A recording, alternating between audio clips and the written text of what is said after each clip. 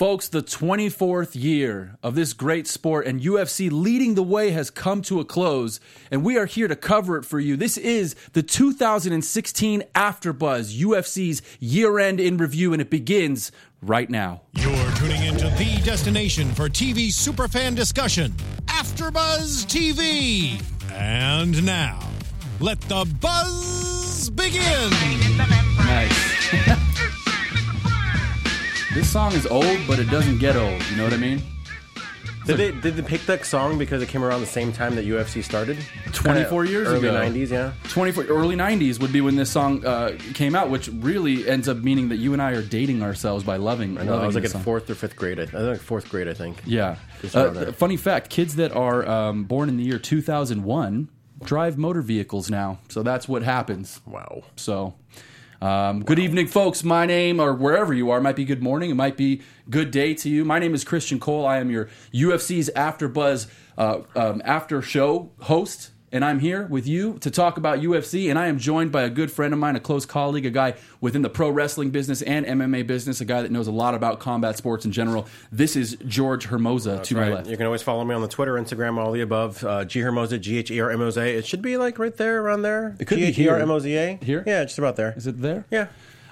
Folks, if you don't follow us already, you can follow both of us on Twitter, Instagram, Facebook, all of those places. If you don't follow AfterBuzz, it is crucial for you to get started right away. AfterBuzz, always tweeting about the local goings-ons with the company, all the things you can watch from after shows on American Idol, all the way to UFC coverage, ESPN's Monday Night Football. This network is covering everything, and we're doing it for you with exclusive coverage here at AfterBuzz. And the main thing about it is, I know, like, we watch a lot of the TV, you know, the John Anik and all the fighters that come on. We're all fans. That's the main thing. We're all fans. We love watching this stuff. We love talking about this stuff, which is why we're here. Talking about all about 2016 UFC. Indeed, we are talking about 2016, and we should get started really with the way that the year ended. I mean, an incredible ending to an incredible year in mixed martial arts. All kinds of records were set by the UFC. The company was sold. But we start with Ronda Rousey in the main event of UFC 207 just about a week ago, losing in incredible fashion to Amanda Nunes, and Nunes actually keeping her UFC Bantamweight Championship. Nunes, an incredible performance, George Hermoza. What did you see from Nunes, and what can we expect from the champion going forward? I think we saw nothing different. I think we saw no surprises from Amanda Nunes. It was more so surprising from the challenger itself. It's kind of funny that we're kind of recapping 2016 when this kind of comeback for Rousey is kind of a year in the making. She lost last November. A lot of people were asking immediately, when is she going to fight again? The rumblings heard like maybe late 2017 she was going to come back. Oh, there's no way she's going to fight in 2016. So it kind of fits that we're doing this show, last show of the year, 2 days or 1 or 2 days before the new year. Ronda Rousey comes back. Amanda Nunes looked as strong as she always did. Obviously she looked very strong against Miesha Tate. You know, she's had a lot of good fights, in 2016, not just against Tate, but against others. So we kind of saw nothing out of the ordinary for Nunes. Nothing, she's as great as she always is. I mean, she's a beast. I mean, she comes in there, she looks cut, she looks ready to fight. This is the type of girl that probably has difficulty making that weight. She's that big of a human being. And she looked intimidating, and she didn't look intimidated. And I think that anybody might get caught up in the moment when you're fighting a celebrity that is Ronda Rousey. I mean, because you fight to fight, right? And you fight for prizes, you fight for championships, you fight for money, you fight for your family. But in this case, you have her fighting against sort of a legacy in Ronda Rousey. And for lack of a better way to say it, this girl just ran right through her. I mean, this was a striking seminar from beginning to end. The fight only lasted 48 seconds. With Ronda losing in the way that she did to Holly Holm in 2015, getting knocked out there, and then getting knocked out by hands in this fight, a little bit of a different type of knockout, never really being able to display her jiu-jitsu. We saw statements from Ronda's team all week. What do you think about Ronda Rousey? If you were her coach or you were her agent, George Hermoza, what are you telling your client Ronda Rousey to do? If I was her agent, I'd say get a new coach. Yeah. If I was her coach, he's probably saying, I'm doing nothing wrong, whatever. But I mean, we clearly see that. And again, I think the best way to put it, as Amanda Nunes in the post-fight conference, she pretty much said it best, is that her coach has her thinking that she's this world-class boxer, when in reality, I mean, she really isn't. We know what she's good at, and not once did we kind of see that even close to coming in fruition in that fight. Like I said, I think they had a micro, maybe not microphone on Edmund, but just kind of, you can hear him kind of saying like, you're quicker than her, right? Duck the punches or kind of move around. Like, no, like she's not a boxer. Yeah, and I don't understand who's trying to convince her that she is a boxer. Like, it's almost as if there are all kinds of conspiracy theorists with the super fans that are watching and joining us at home. And the idea really is that people are thinking that he's sabotaging her at this point. Because why are you telling her when she's fighting a world champion boxer in Holly Holm a year ago, and then she goes up against Nunes, who Nunes is a Brazilian jiu-jitsu black belt, and she's a real MMA well-rounded fighter. But anybody that's seen her fights knows that Amanda Nunes has hands. So why are you telling your girl to go in there and throw hands with one of the best boxers in MMA in Amanda Nunes? And it showed. Ronda's just her guard alone and her head movement or lack thereof is not. This isn't to say, like, I'm not trying to throw shade at Ronda Rousey. I am one of those people who, as much as I don't like her persona, I'm very proud of what she's been able to do for MMA. Absolutely. I certainly understand the weight that's been put on her shoulders and the celebrity and all the other things. But what I don't understand is why, if you're her coach, why are you sending her in there and telling her to stand up? She won her first 12 fights with arm bars. Why is she not immediately going for a double leg? What do you think? I mean, I agree with you. I mean, it's one of those things where it just depends on what she wants to do next, because that's what it all comes down to. Is she going to fight again? Yes or no? What is it that you want to accomplish in this sport now? Because obviously she did accomplish already a lot. Like, what is really there left for her to do? I don't know if she's officially 30 yet. Maybe she's pushing 30. Maybe she just turned 30. I think, if anything, she's pushing 30. But I know if she said before that she doesn't want to fight in her 30s.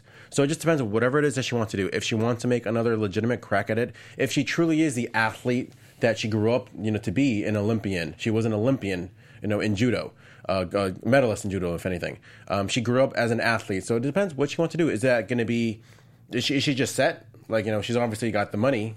She I think she made $3 million just on her fight $3 million purse. for 48 seconds, George Hermoso. So just alone and showing up, $3 million. So that, who's to say she's not going to get in 48 seconds more. I usually make like $1.26. Yeah, maybe not even that. Not even that. Yeah. So who's to say that she's going to make a lot more when you get the pay-per-view revenue back? Sure. But again, just whatever she wants to do. If she wants to fight again, you need to get a new coach. Like, straight up. Like, but Edmund, is this a case? I love her loyalty. Don't get me wrong. Yeah, But is this the case of her sort of being complacent with her coach? Or give me some speculation here, because the super fans who join us at home, we all want to have this conversation. We all want to know what's up with Ronda Rousey. Why continue to go?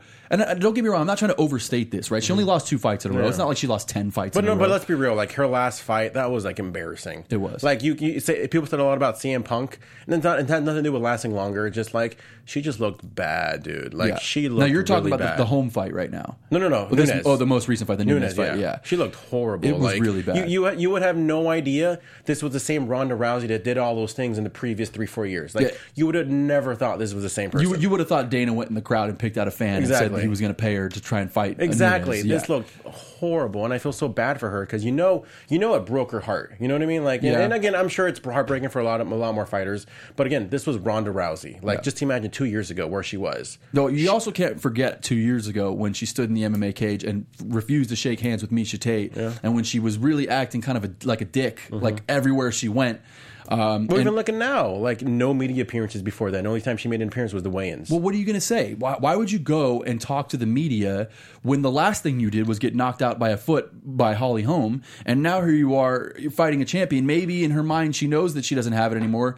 If someone offered me $3 million to go fight, whether I thought I could win or not, I'm going to go fight. I don't care if it's Mike Tyson or whatever. It's $3 million, right? But she didn't have a strategy going into this fight, and everyone talked about how hard she worked, how hard the camp was hard. She took it seriously, no media interviews. But did she have the right game plan, and was it really her coach's fault, or does it end up being in her hands too? I mean, you can't keep listening to the guy who tells you to stand up. Yeah. You could watch your own tape, put it on your DVR, look at your hands, and know, like, I can't box that well. Maybe I shouldn't box a world champion boxer like Holly Holm. I think the Ronda that I remember seeing when she was when she had Gene LaBelle in her corner every single fight. Yeah. Where's he Classic at? Ronda. Yeah, where's he at? Like, I haven't seen him in a while. True. I mean, I don't know. Maybe she's relying too much on Edmund, because at the end of the day, it's not really. Oh God, I feel like they're gonna come after me right now because they're in the valley. I feel like that camp isn't really that good of a camp. Like you look at everybody else that's gone in. Yeah, don't say it too loud. It's a block from here. The other 4 horsemen. How was their success in the UFC? Look at what happened to Travis Brown when he started, training with them. Right, he hasn't done anything. Right. So I don't know. Maybe it's one of those things where I appreciate somebody's loyalty, but dude, if you truly want to be a success in this business, you got to look at other options. You hear it all the time where you hear, Cerrone trains at Jackson Winklejohn, but he goes other places too. Like you have all these guys that they're open to other options. Yeah, they don't pigeonhole themselves into one camp. They go move around. And I think you're right. And I think you asked a minute ago, like, what does Ronda Rousey really want from this business? And it's a great question because maybe she really doesn't want anything. Maybe she's done what she could do. She's really ran through that division for about 2 or 3 years, and no one could touch her. And maybe the division has passed her up a little bit, and maybe the passion has passed her up. She's sitting on a few $1 million. I know she's interested in having a family. I think she's still dating Travis Brown, which was a big thing from 2016 about them wanting to start a family.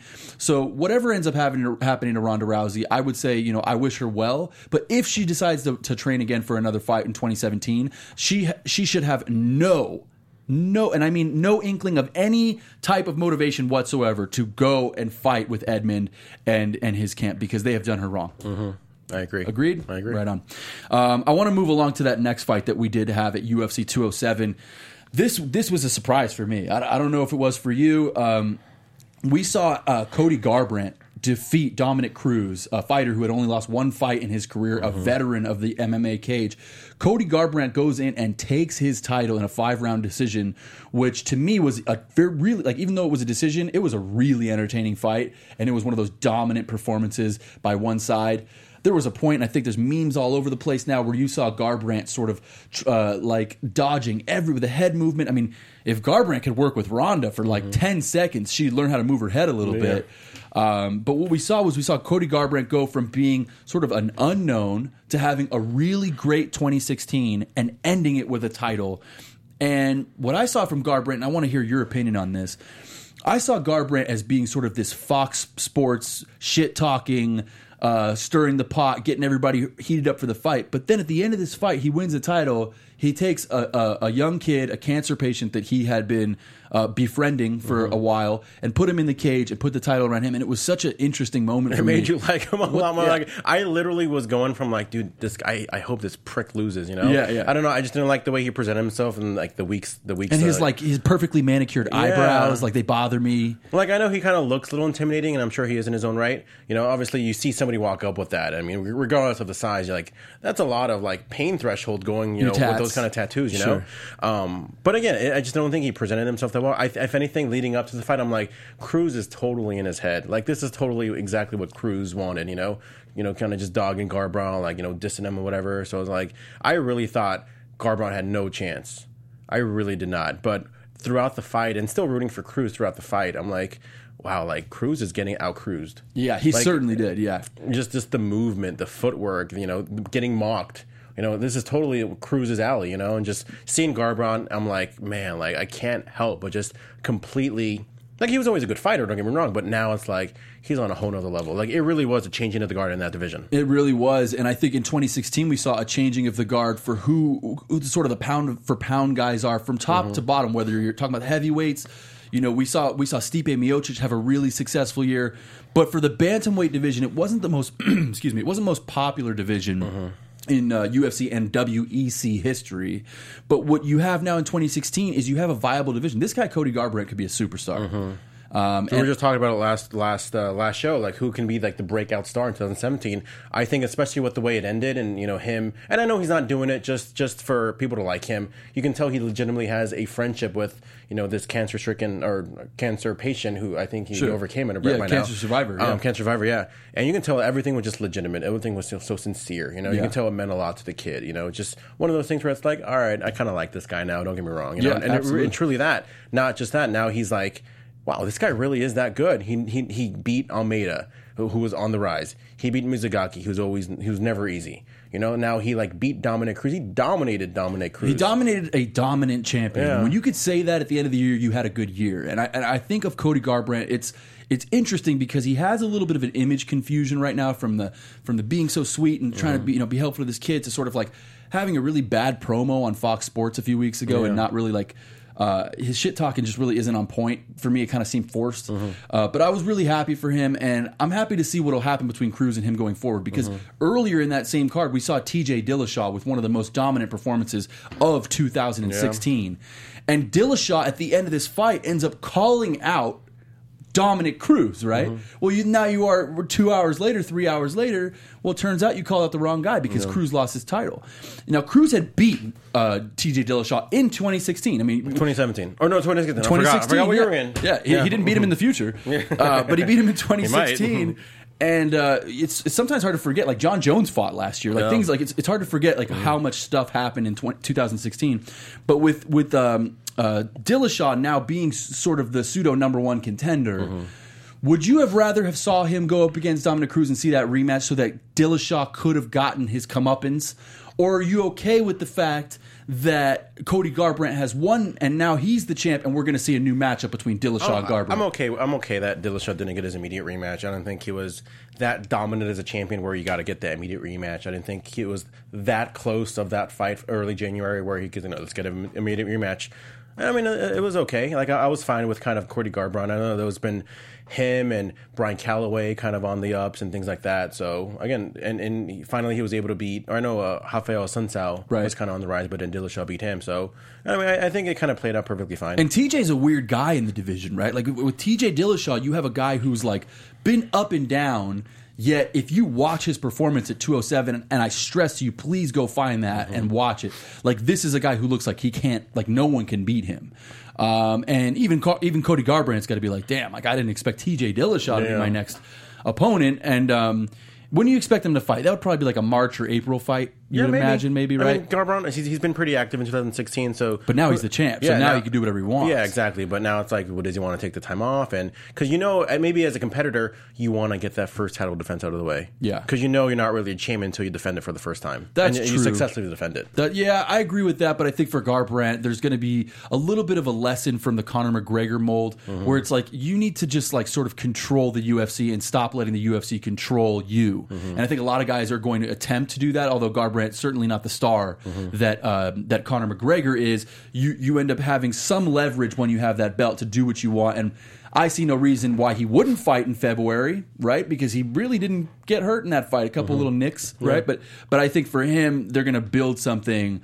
It'll probably be TJ Dillashaw, and both of them can kind of bump gums with the best of them. We might get some good promos for that fight. A lot of history, too. They both trained in Alpha Mill. Right. I know TJ kind of trains more in Denver with, what's that guy's name? Dwayne Ludwig. Yeah. So we'll see how that kind of plays out. I know there's not any really bad blood, but they still have a lot to bring up, if anything. It's got to be interesting, right? If you're training with a guy, and Chris Howard, unfortunately, not here today to shed some light on this. But it's got to be interesting when you're training and you're on one big jiu-jitsu mat and you see a guy over there, you weigh 205, he weighs 205, and every once in a while you roll together and you're buddies, but you don't, and then next thing you know, like that guy's the number one contender and you're the champion, and where do we go from here? And so I imagine that'd be challenging, like it's sort of weird to roll with guys you might fight for $1 million someday. And what do you show those guys in the gym? And Team Alpha Male, no stranger to drama over the years. As I think that's Uriah Faber's camp, right? Yeah. And so we saw a lot of crazy drama at the end of 2016 with who was the female? I'm sorry, Paige Van Sant. Paige Van Sant losing. Yeah. That was a crazy moment in 2016 because we had her start the year right on Dancing with the Stars. Yeah. And then at the end of the year, like just kind of getting beat up, and that was real crazy, man. Yeah. I think what 2016 brought a lot of changing of the guards. And UFC in the past, we've seen a lot of guys like hold belts for years and years at a time. Anderson Silva, GSP, John Jones. Now, if you look at all the title holders, I think I didn't really go one by one, but a lot of the title holders, they've all won the belt in like the last year or year and a half. I mean, certainly a lot of them. Look at Joanna Jacek; she's there. Dominic Cruz losing his title, so of course, you have Stipe Miocic, Tyrone Woodley defeating Stephen Thompson earlier in the year. Demetrius Johnson, he's the Anderson Silva guy. He's like the only exception to any rule, if anything. Yeah, well, he really is. Yeah. Like, there's no rules with that guy. Because back in the day, space alien. Because now, like, I think there are a lot more divisions that kind of have a unclear 1, 2, 3, 4, 5. Flyweight being the only one where it's like literally, clearly a distant number 2. Yeah. But now I kind of like, even with like the women's bantamweight, it was like a trifecta of Holm, Rousey, and Tate. Now you have Rousey, who knows when she's going to fight again. Tate retired. Holmes fighting for the 145 belt now. Right. So now you got like Pena. You know, who knows if Kat Zingano is going to come back. Shevchenko, who defeated Holly Holm. And we can't forget about well, she was at 35, but she won't fight there anymore. It was just Chris Cyborg. I mean, she probably won't ever make 35 again in her life. No. But I mean, the idea that these are all contenders there and that everyone's dancing, you know what I mean? And it's that same thing. You look across the party, you see someone there, and you're jealous of they're wearing the same dress as you. So like that's what's happening in this women's division, because we started the year with Miesha Tate beating Holly Holm after Holly Holm had just completely embarrassed Ronda Rousey, right? Yeah, a lot of people were thinking that Holly Holm was probably going to be not the next Ronda Rousey. It's kind of hard to be that. Sure. But, you know, you would think that the way she beated Ronda Rousey, she's at least going to hold the belt for maybe for like a year at least, you know, maybe defended it against a few people. Sure. I didn't think she was going to lose so fast. No, I certainly didn't either. But what we ended up seeing was that Tate beat Holm in her first title defense. And fast forward 2016, Happy New Year, everyone. It's 2017. Miesha Tate retired. I mean, come on. I mean, it's like what I can encourage anyone who's watching to do, if you love UFC, if you love anything, it's to stop looking into the future and worried about the destination and start to appreciate the journey. Because for all these fighters that you love, the Conor McGregors or some of these other major stars that you really love at the beginning of 2017, they might not be here at the end of the year. Every fight they have, you got to watch, you got to buy tickets, you got to show up, you got to order the pay-per-view, because you just never know when they're going to be gone. Miesha Tate was one of my favorite fighters, and now I'll never see her fight again, and that's a shame. You know, but I mean, I guess it's best for her family and these things. You could say all the nice, pretty stuff, but I'm not going to sugarcoat it. Like, I love Miesha Tate. I'm going to miss watching her whoop ass and look good doing it. She still looks good. She's not whooping ass doing it. Obviously, she's on the Fox panel, you know, things like that. So she's still looking good. She does look good, and she's staying on TV, which is nice. So no reason to complain there. You know, I have to switch gears here a little bit. We talked about the changing of the guard. We talked about the year being different. I need to know what your thoughts are on one name, and I'm going to tell you this guy's name. And I just want to know what you think for 2017. Don't worry about his past. Don't worry about what's gone on before. But in 2017, when I say the name Jon Jones, is there a 2017 for Jon Jones?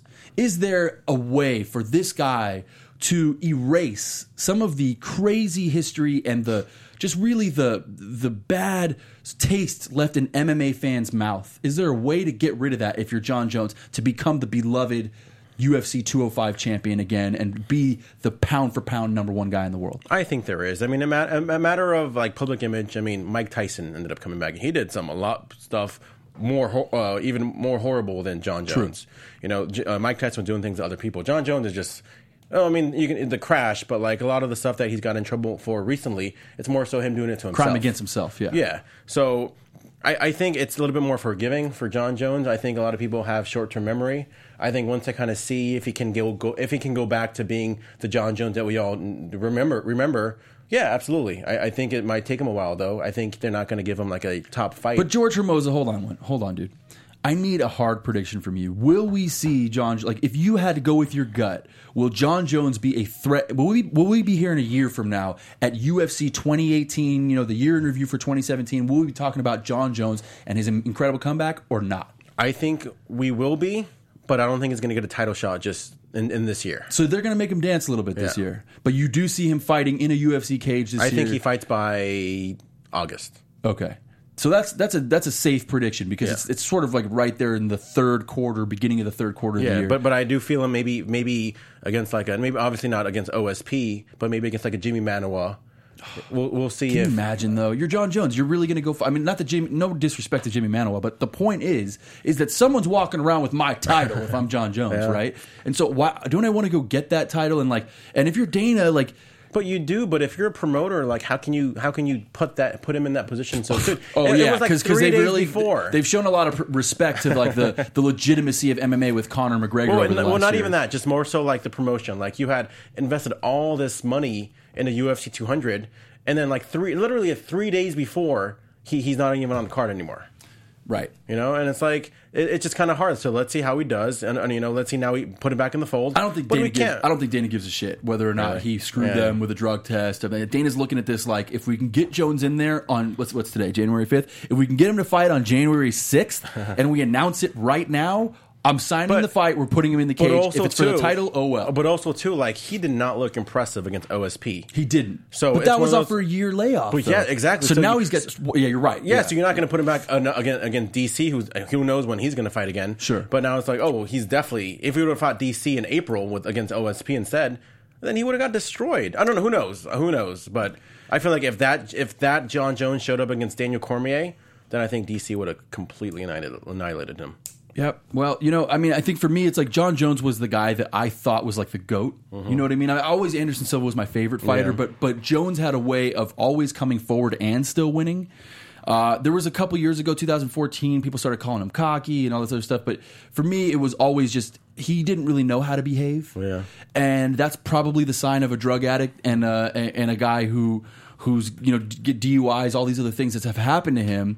It's because he's not really ready to be a celebrity, but one thing he is ready for is beating the shit out of people in a UFC octagon. Yeah. And so like I am like we have to have him back. And steroids, schmeroids, right? We're super fans. We don't work for the UFC company. So we could sit here and talk about, I can give you my honest opinion about steroids, and that's it. I don't care. Like, I just don't. I know that it's happening in the NFL. People never talk about how the NFL has steroids. I know it happens in baseball still. Baseball went through basically almost a bankruptcy. The entire industry of Major League Baseball has taken a huge hit because of steroids. And then everyone talks about steroids in UFC, but when Brock did them, no one cared, right? When other Hall of Famers, Tito Ortiz, all these other guys are pissing dirty, no one cares, but they all put it on John Jones. To me, it's like everyone's on steroids, and do I agree with it? Not really, but do I care? No. Give me your thoughts on steroids in 2016, 2017. This was a big topic 12 years ago. Is it still a big thing for you? I think it still is, and especially with the whole, there's like a new way. This wasn't like 3 years ago. USADA now comes in and kind of, you hear it now. It's not so-and-so is positive. It's USADA flagged or substance now. So, and I feel like now there's like a lot of loopholes where it's like you really got to maybe go into the extreme to really get suspended and fined. Yeah. Because I think I feel like they give you an opening to defend yourself.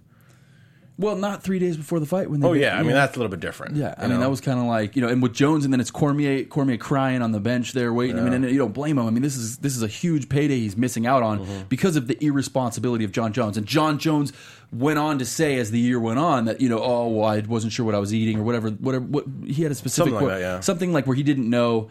I'm sick of it. Tainted, whatever. Yeah, I'm sick of it, but I also I'm over it. Yeah. And I want to see these guys get back in the cage. I feel like in the time it's like easy to be like, oh, well, screw that guy, he's ruining this, but a couple days later, nobody's going to care anymore. True. Like, get over it. Go through whatever suspension you have to do, and then you'll be back, and everybody's going to forget. That is funny how when things go wrong for people in the public eye, oftentimes it's like the first 48 people are just going crazy on them and talking all kinds of smack, and then they order the pay-per-view next time that dude's on TV. I mean, vote with your dollar. If you don't like steroids, don't buy fights featuring guys who are doing it. And if you really like fighting, you should support a guy like John Jones getting back in the cage, because how much does steroids really do for the fact that you are like one of the most incredible MMA practitioners ever? Yeah. Certainly maybe like getting healthy, or maybe, avoiding injury, maybe those things, maybe being a little stronger, right? But the idea that steroids has made John Jones who he is bullshit. It's not. Exactly, it's not the way it is. We are going to move on to some of the other names. I'm just going to drop some names on you. And I would love for you to tell me, George Hermosa, what exactly your feelings are. Give me like a quick response on Michael Bisping, 2017. Fairy tale. What about Jose Aldo, 2017? He should be. If he does as much as he talks, then it should be interesting. Because here's a guy who says, I'm going to go up to lightweight. Well, do it.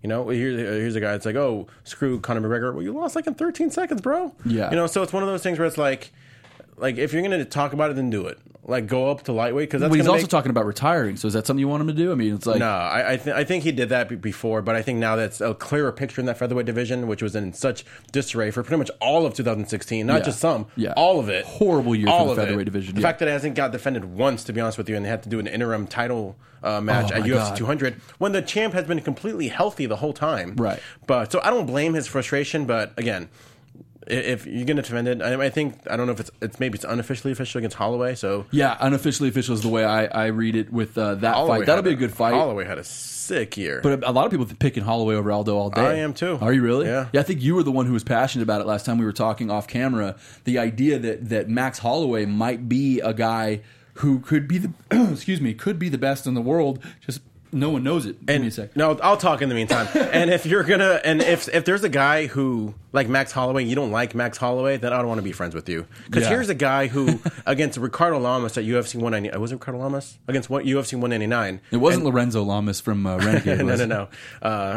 Lorenzo. Ricardo Lamas from UFC 199, where he was clearly winning the fight. Yeah. Right? And clearly winning. Like, he had the fight. But the fact that he pretty much in the last 15 seconds said, all right, you and me, Lamas, right here in the cage, all out. Like, you're winning the fight and you're still willing to just bang like that? Yeah. Holy crap, No, I remember dude. exactly what you're talking about. I thought to myself it was a bad strategy. If he got knocked out, he would have been called a fool. But what you end up saying about him is that he's building into his legend to be able to go at somebody like that when you know you have the rounds in the pocket. So And the fact that he beat Pettis, like, Pettis is insane. Pettis is But awesome. I don't know, maybe, I mean, he admitted maybe just 145 isn't his division, but, like, still, beating Anthony Pettis is pretty legit. what about Joanna Jacek? Jen Jacek? Jen Jacek. She's fun to watch at times. I mean, I like her because she's such an accurate striker. Sure. Like, she, against her, especially against Claudia Gadelha. Right. Not UFC 200, but like a day before at the UFC finale, tough finale. Man, she looks sick. I mean, she didn't look as impressive, I think, against Karolina Kowalkiewicz. Mm-hmm. I mean, maybe I know I was late watching it, like as far as like late at night, like 3 a.m. watching, and I was like, oh, I kind of want to go to sleep. So That's your bad, bro. yeah, exactly. So not that she put me to sleep, I just couldn't help it. But I mean, I always think she's fun. That's another division where it's kind of like, I think we need a couple more bigger names. I know Namajunas is kind of coming back up. Dude, I could just sit here and listen to you say these Polish names all day. I know Michelle Watterson looked sick impressive against Van Sant, so that might be a nice fight to promote. Sure. The Karate Hottie versus the Polish powerhouse. So And with the Karate Hottie in Watterson, right? Yeah. She's beautiful, but she also was just so impressive when she first came in, and then followed it up with an impressive title win here recently. What I know about Watterson is that I think she could be that next megastar in UFC. Yeah. She has this sort of crossover Asian American look going on. I really dig her. I think she's impressive in the cage, but she's also impressive out. She has this sort of kindness and sweetness that emanates from her when she interviews. She could be a big baby face, so to speak, going forward in the world of MMA. Do you see her being kind of one of the biggest stars at the end of this year, 2017? I think so. She definitely got the personality. She's got the look. She has to win fights. Yeah, she definitely had a lot more eyeballs on her now that she was, people were watching her to face Paige Van Sant. Wouldn't it be hilarious if they put her on Dancing with the Stars this season? Maybe. I mean, we'll see. I mean, that does do a lot for somebody's career, Sure. New eyeballs, and who knows, just definitely she has that ability. And obviously Asia is such a huge market for anything, not just UFC or MMA, but everything in general. Yeah. A lot of people there. Yeah, so again, Watterson can be at least. We'll see how she does if she ends up main eventing or maybe even fighting on one of those Asian cards. What happens next for Alistair Overeem? He lost a huge fight to Stipe Miocic earlier in the year, maybe the third quarter, beginning of the third quarter this year. September. And what we saw now from Alistair Overeem is that this is a guy who dominated all over Japan in the early 2000s, and he's struggled in UFC. And no matter how close he gets to that brass ring, he can't seem to grab it. Is he done in 2017? Well, no, I think they already have him announced against Mark Hunt. That's not what I'm talking about. Okay. I'm talking about is he a done deal? Like, is he just a prize fighter forever? I think so, yeah. He's just a prize fighter, right? He's and one of those guys where it's like, listen, going back to Rousey, where like, what is it you want to do in fighting? Because just, I mean, if you want to, not everybody wants to win a title. Yeah, exactly. Yeah. A lot of people maybe just look at it as a job, right? Maybe looking at it as a career that they can do feed well, their kids. Yeah, exactly. So what is it? Same thing with Silva, like Anderson Silva. What is it that you want to do in your career? Do your thing. Like we're not criticizing you. Just kind of make sure. Well, we just want to make sure as fans that you're in the right path. Right. So enjoy life, enjoy your fights. Be safe, and But I think as far as getting a legitimate title shot. I think he had his chance against Stipe. He no excuses. So I think it's time to move on. And speaking of moving on, I want to move on to a little bit of a serious topic here. You know me, in the professional wrestling business, I work as a commentator. I also work as a commentator and an announcer for Get Down Fights here in LA. It's a mixed martial arts organization that just went pro. Of course, Jay Tan has the U of MMA. I've worked as a correspondent for Jay Tan before over there. So I'm inundated in the MMA business, and I'm also a human being. And we saw UFC sold this year, and a lot of changes started happening. A lot of rumors started kind of milling around, and we didn't know what was going to happen with this guy or that guy or the other thing. UFC 207 was last week, and at the beginning of the week, everything was fine. Rainbows, kittens, grass was perfect height, green, all that stuff. And next thing you know, Mike Goldberg loses his job. And for me, I didn't like it. You know what I mean? I got to tell you, I first heard Mike Goldberg and I could not stand his work. I didn't like him at all. But there was something, that was when I was just a fan, right? And then I was able to start doing my own stuff and work and develop my own career as a commentator. And what I recognized about Mike Goldberg is there is nobody who is more perfect at his job than him. Whether I liked him or not, whether Goldberg was a guy who was impressive to me or made me entertained or educated me as a fan, all of that aside, Mike Goldberg was a guy who could throw it to commercial. He could bring it back. He could promo a fight. He could call the ending. He was uniform. He was clean. He was dependent. He was consistent. And now he has no job. And I don't understand that. And recently, this week, we found out that Todd Grisham, formerly of WWE, a guy who I have a lot of respect for being a great Todd Grisham is also very good at the specs of the job.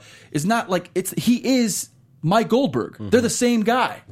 Like what? Why would you fire him? I haven't heard any rumors. So if you know anything on the rumor mill, fill us in. But I don't. If you don't, tell me your thoughts on the fact that this is a guy who really brought UFC on his back, on his voice, so to speak. Yeah. And now he has no job. And with a 3-day notice, they just canned this guy, kicked him to the curb. It bothered me, man. Yeah, it does. I expect Joe Rogan to go soon too. Well, I mean, we've already seen kind of Joe Rogan take a lesser role. I think he's been saying that he's not going to do any international events. I think we saw it. I think he's just going to do pay-per-views, if anything. I know he usually does. They both usually did the pay-per-views and the Fox cards. I think as recently as the last Fox card, I don't think Rogan did it. I think Goldberg did it, but not Rogan. Right. So now we see already Rogan kind of taking less of a role. Rogan, I think, is the best probably ever. To me, Joe Rogan might be one of the best commentators at any sport ever. Like, and that sounds like a big statement, but he is so educated and fine-tuned, and his timing is good, and he's entertaining, and he helps you to understand things, and he talks to you without patronizing you as a fan, but helping you to I mean, this guy is the best. But they together, they were just, oh my God, they were just amazing. That was like peanut butter and jelly, man. And now we got rid of jelly. Like, who eats peanut butter sandwiches? I don't. I don't either, and I don't eat Todd Grisham sandwiches either, because Todd Grisham, for as good as he is at being like a well-rounded commentator type of guy, he's kind of a nerd. He's kind of like Mike Goldberg, which is fine, but why did you get rid of Mike Goldberg to bring in Mike Goldberg Jr.? Exactly. I don't get that. So maybe there was heat with him, and maybe the new ownership wasn't a fan. And let me finish something I said earlier. I earlier mentioned that I wasn't a fan, but he grew on me. Like as 10 and 12 and 15 years goes by, and you're like, Mike Goldberg is the UFC. Tyrone Woodley is fighting his first fight. Like that is what he does, right? But it was like it was something like you felt like you were at home when you listen to him. You know what I mean? And Grisham is good, but Grisham is not like he's not an upgrade. At least he's an MMA guy though. Who, Grisham? Yeah. Is Grisham really an MMA guy? Because that's not my understanding. I mean, I remember seeing him doing LA Galaxy coverage for Fox Sports. Well, then WWE picked him up, which is not MMA. Well, I remember when he first went to ESPN. ESPN had like an MMA live, and he hosted that every single week. Right. And even I know he covered it a lot because I remember a year and a half ago, or almost 2 years ago, when MMA or Invicta was actually here in LA.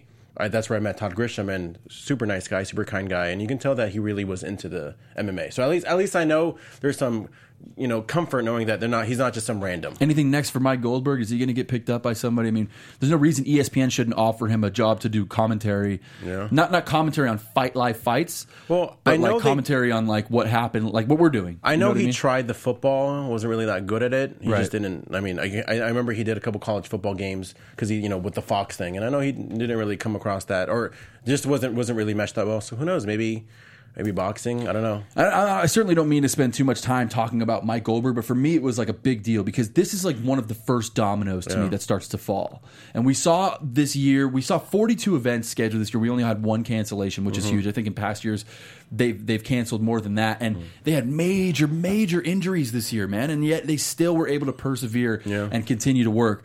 But what I know about Goldberg is that this might be like that first sign of things are really about to change within this company. And when you lose Joe Rogan, you lose part of me as a fan. You do. I know a lot of people, a lot of fighters always have a strong opinion on Dana White. Like, people, obviously he's a promoter, so he doesn't really care. He just wants to promote fights. But never once did I hear anything bad say about the Fertittas. Yeah. Like, everybody loved the Fertittas. Right. And when they sold, I think it was tragic for a lot of guys. Yeah. What you saw was the Fertitta brothers, Lorenzo and Frank, sell the company this year to a major corporate conglomerate, sort of consisting of a lot of celebrities, one of them being Conan O'Brien and a few other names that you had mentioned before, George. But what you saw them sell the company, and at the same time, by no coincidence, you end up starting to see these little unions spring up, right? These fighters are wondering why they're not getting paid as much as those fighters, and these guys are going to start their own little union over here, and so you're starting to see what I think is the new evolution of this sport. And the UFC that you are aware of as fans at home and we are aware of here on our panel, I don't think it's going to be the same in 2017. This will be an interesting year to really focus on the business of UFC and not so much on just the fights. Fights are great, but where can we find this company in a year from now? Where will the state and the morale of the company be? I think we're going to see something that maybe no one even expected. Like, I can say something, we're like, wow, that came out of left field. I don't know, maybe more unions come up. I know we had that weird union with Cain Velasquez and Bjorn Rebney and Donald Cerrone. Like, okay, that was kind of random. You have all this guy, Dana White, by the way. What do Cain Velasquez and Donald Cerrone have to talk about? I don't know. Can you imagine being in the room with them for those conversations? Like, that would be pretty strange. And you're right, man. Yeah, really crazy stuff. But we're going to see this thing change a lot in 2017. I'm excited for 2017 to see where this goes. One of my predictions for MMA as a whole in 2017 is the uprising of Bellator. I know that people have thought Bellator has plateaued, but for some reason I think that you're going to see a few more names go over that way and to sort of raise the stock of Bellator, and Bellator may then, if they react well to it, sell some more pay-per-views and become a more viable card in the United States for fighters to fight with. I don't think it'll ever be UFC, but the more that this new company who knows nothing about MMA, and Fertittas, in fairness to them, didn't either when they first bought it, but they were 15-year vets of MMA by the time they sold it. This new conglomerate here, and you and I are pro wrestling fans, we also just saw TNA just got by a major media conglomerate. I'm not so sure it's always good for business. I'm not so sure that that these guys should be, Fertittas, like you said, it was a family operation, man, and people loved going to their house for dinner and asking for a raise. Can you do that when you're owned by corporate shareholders? I don't know that you can. I feel like Fertittas maybe always at least had the best interests in everybody. I know a lot of people may disagree. I think more so the Dana White, got, I feel like Dana White was a whole different mentality. But it's like, who do you go to? Do I go to Conan O'Brien to ask, stuff? I know Conor. I mean, I know we haven't even touched Conor at all. I know that's a big thing to talk about now. Like, he wants a piece of it. I don't know how serious he was, but who knows? Yeah. Well, it's actually a perfect time to talk about Conor, kind of wrap up this year in 2017, because 2017 for me was the year of Conor McGregor. And for no other reason than how talented he is. Wait, hold up. Not actually, maybe because of a little bit of corruption within UFC too, right? I mean, if you were going to ask me what my synopsis was of 2017 and how this worked out in terms of booking and Conor, the relationship between the man crush between Dana and Conor, it all makes sense.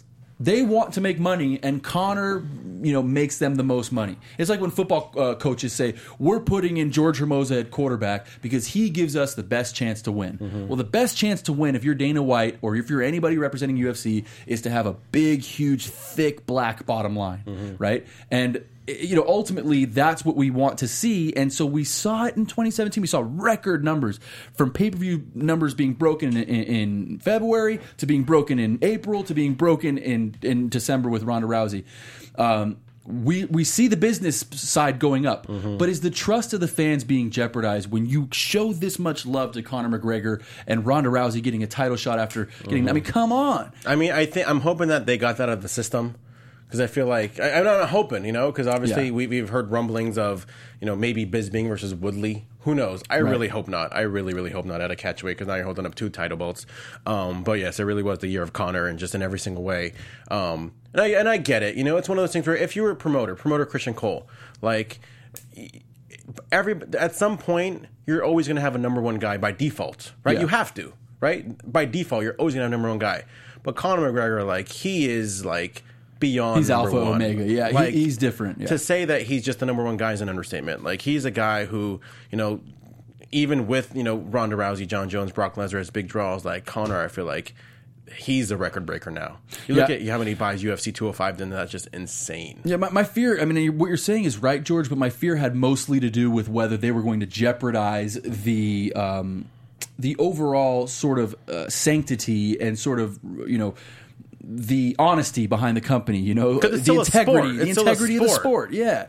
And what you see from Conor McGregor is you see a guy who's just been given, he gets his ass beat by Nate Diaz and then he comes back and gets another title shot. So, not even that, like, it's not even in his in his weight division. Right. And I get it. I completely get it. Like, it's one of those things where we all remember it was originally supposed to be Rafael dos Anjos against Conor McGregor, title for title. Or not title, but title for the lightweight title. Right. And, he's already bulking up to come down. And so you couldn't do a fight at featherweight because he already said Conor was going to fight no matter what. So he couldn't do one at featherweight because he was already training to be lightweight. So it's like, hey, well, just to make it easy for you, let's do one at welterweight so you don't have to drop any weight. And I get it, like it did big business. Good for Nate Diaz, and obviously certainly he made himself probably a millionaire. But then the whole UFC 200 thing, like not showing up to the press conference, and I can tell Dana White, like it's one of those things where it's like he hated it, but it's like, dude, it's your own doing, Yeah. You gave him this much power. Yeah, and part of it is like the fact that you could talk about it for a week. The fact that he no-showed the press conference is like good for business anyway because you just talk about it for a whole week and there's drama between Dana and Conor and people are eating it up, right? George, one last thing to look for in 2017 before we go. We're running out of time. I think, really? I thought we were just going to keep going on and on. You want to just go forever? Let's go forever. Let's just wait until they put up some notes. I mean, as far as 2017 goes, I think we're going to see this emergence of, like I mentioned before, a lot of the guards changing. Now we're going to see these new guys come up. Cody Garbrandt, Max Holloway. I know Young Chaychek kind of is still relatively new in the scene, so I'm kind of happy for them. I think we're kind of see like maybe the end of the road for a lot of these guys. Obviously, I think BJ Penn's fighting in a week or two. Yeah, he is. So maybe he might come back, maybe one or two more fights. You have Jose Aldo maybe possibly, retiring soon. So I think now it's like the new guard. I think when we first started watching MMA, it was the Chuck Liddells, the Rich Franklins, the Matt Hughes, the Tim Silvas, all those guys. And now it's like, well, now it's the new crop. Sure. Those guys are gone. Then in came GSP, Silva, Bisping, and all those guys. And I feel like, now it's the new change. It feels like guard, that. Yeah, it feels a little bit like a generational change that we're witnessing here. And 2017 will only propel that forward. For me, the thing to look out for in 2017 is the end of Conor McGregor and his career. I actually do. This is not a joke. I'm not throwing shade at my guy. I don't hate him. I just think that you can only be so dominant for so long. I think he'll get exposed a couple more times this year within that 155-pound division, and ultimately his star will shine a little bit more dim next year. I think of Conor as somebody who he's going to try to get as much as he can in a short amount of time because, like you mentioned earlier, you don't know when it's going to be the last time. He can pull like a Miesha Tate and just retire for good. Yeah. You don't know when the last time they're going to fight is. And you can just say, you know what, I'm retiring. I love fatherhood. I don't want to ever be apart from my child and, pretty much retire forever. He's obviously financially, stabilized. Yeah. So I mean, you think? But yeah, so it's maybe not with those $80,000 suits he's always wearing. Yeah, but who knows? Like I said, I think if we do see the end of Conor, I think it's going to be more because of that. Because somebody who's just he recognizes the star value that he has, and he's going to say, you know what, I'm going to do whatever I can. I'm going to get that Mayweather fight, and just retire off of that. George, are we going to see that fight? Not in 2017. Not this year. I don't know. I don't know. It's so hard to say because who knows? Like at this point, that's the fight I want to see more than anything else. Yeah, maybe. I mean, because even though I do think like Floyd will beat him up, like that's the fight I want to see. And I'm really hoping that they do officially announce a rematch, and I really want to see Wonder Boy become welterweight champion. I know we started off the year with a sick fight between Robbie Lawler and Carlos Condit. And it's another guy who, like, and maybe it's at the end of his career, Carlos Condit. I know he lost against Damian Maia back in August. Carlos Condit was the first fight of the year in 2016, and here we are, 2017, talking about it could be the end of his career. Yeah, I hope not, because I think he's still relatively young. But I really hope to see Wonder Boy, and hopefully no more divisions held up in limbo. Amen to that. I think if you're a champion, your main priority should be to defend the belt, especially if you're healthy. Yeah. Don't talk about unless you dominate that championship. I think Demetrius Johnson is the only person who has a right to say, I want to fight for a different title or different division's title belt. Demetrius Johnson should fight Floyd Mayweather. Dude, he should. But that'd be a sick fight, though. Demetrius against Cody Garbrandt. That would be a good fight. Yeah. Cody's got to build it a little bit longer, but then I agree with you if they can. But that's the thing. DJ's so good and he's been so dominant that where if he wants a bantamweight title shot, I think you should give it to him. Cheers to that, George. Where can we find you in 2017, my friend? Well, 2017, you can find me at G Hermosa, GHERMOSA. Keep it going. I know. I want to hear tweets of people who think that Fighter of the Year, Knockout of the Year, Submission of the Year, Shocker of the Year. I know. First of all, Shocker of the Year, Ronda Rousey just completely getting, not her losing, just her getting just annihilated. Like that's still like in shock to me. Absolutely, yeah. Like she got beat up, real bad. Yeah, real CM Punk. bad. Don't forget CM Punk. Don't forget about him. I don't forget about CM Punk. Okay. We're wrestling fans. You think he's going to fight again? I do think he'll fight again for UFC. Yeah, I do think so. He's worth too much money. Mickey Gall? You think he's legit? Mickey Gall's super legit. We could just riff all night, man. Me and you talk about wrestling and MMA. Let's do it. Let's just when the cameras turn off, lights go off, we'll still be here. That's right.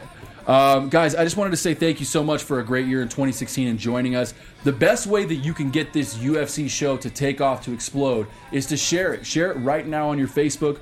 Go on your Twitter, tweet us, talk to us about what's going on. We want you to join the conversation. What do you want to see from us in 2017? What kind of AfterBuzz shows suit you? How can we help listen to the fans and make this a unique experience for all of us? For George Hermosa, my name is Christian Cole. You can find me on Twitter and Instagram at xGenCole.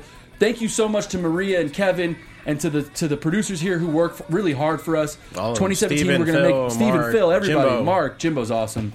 We're going to have an amazing year, everyone. Thank you so much.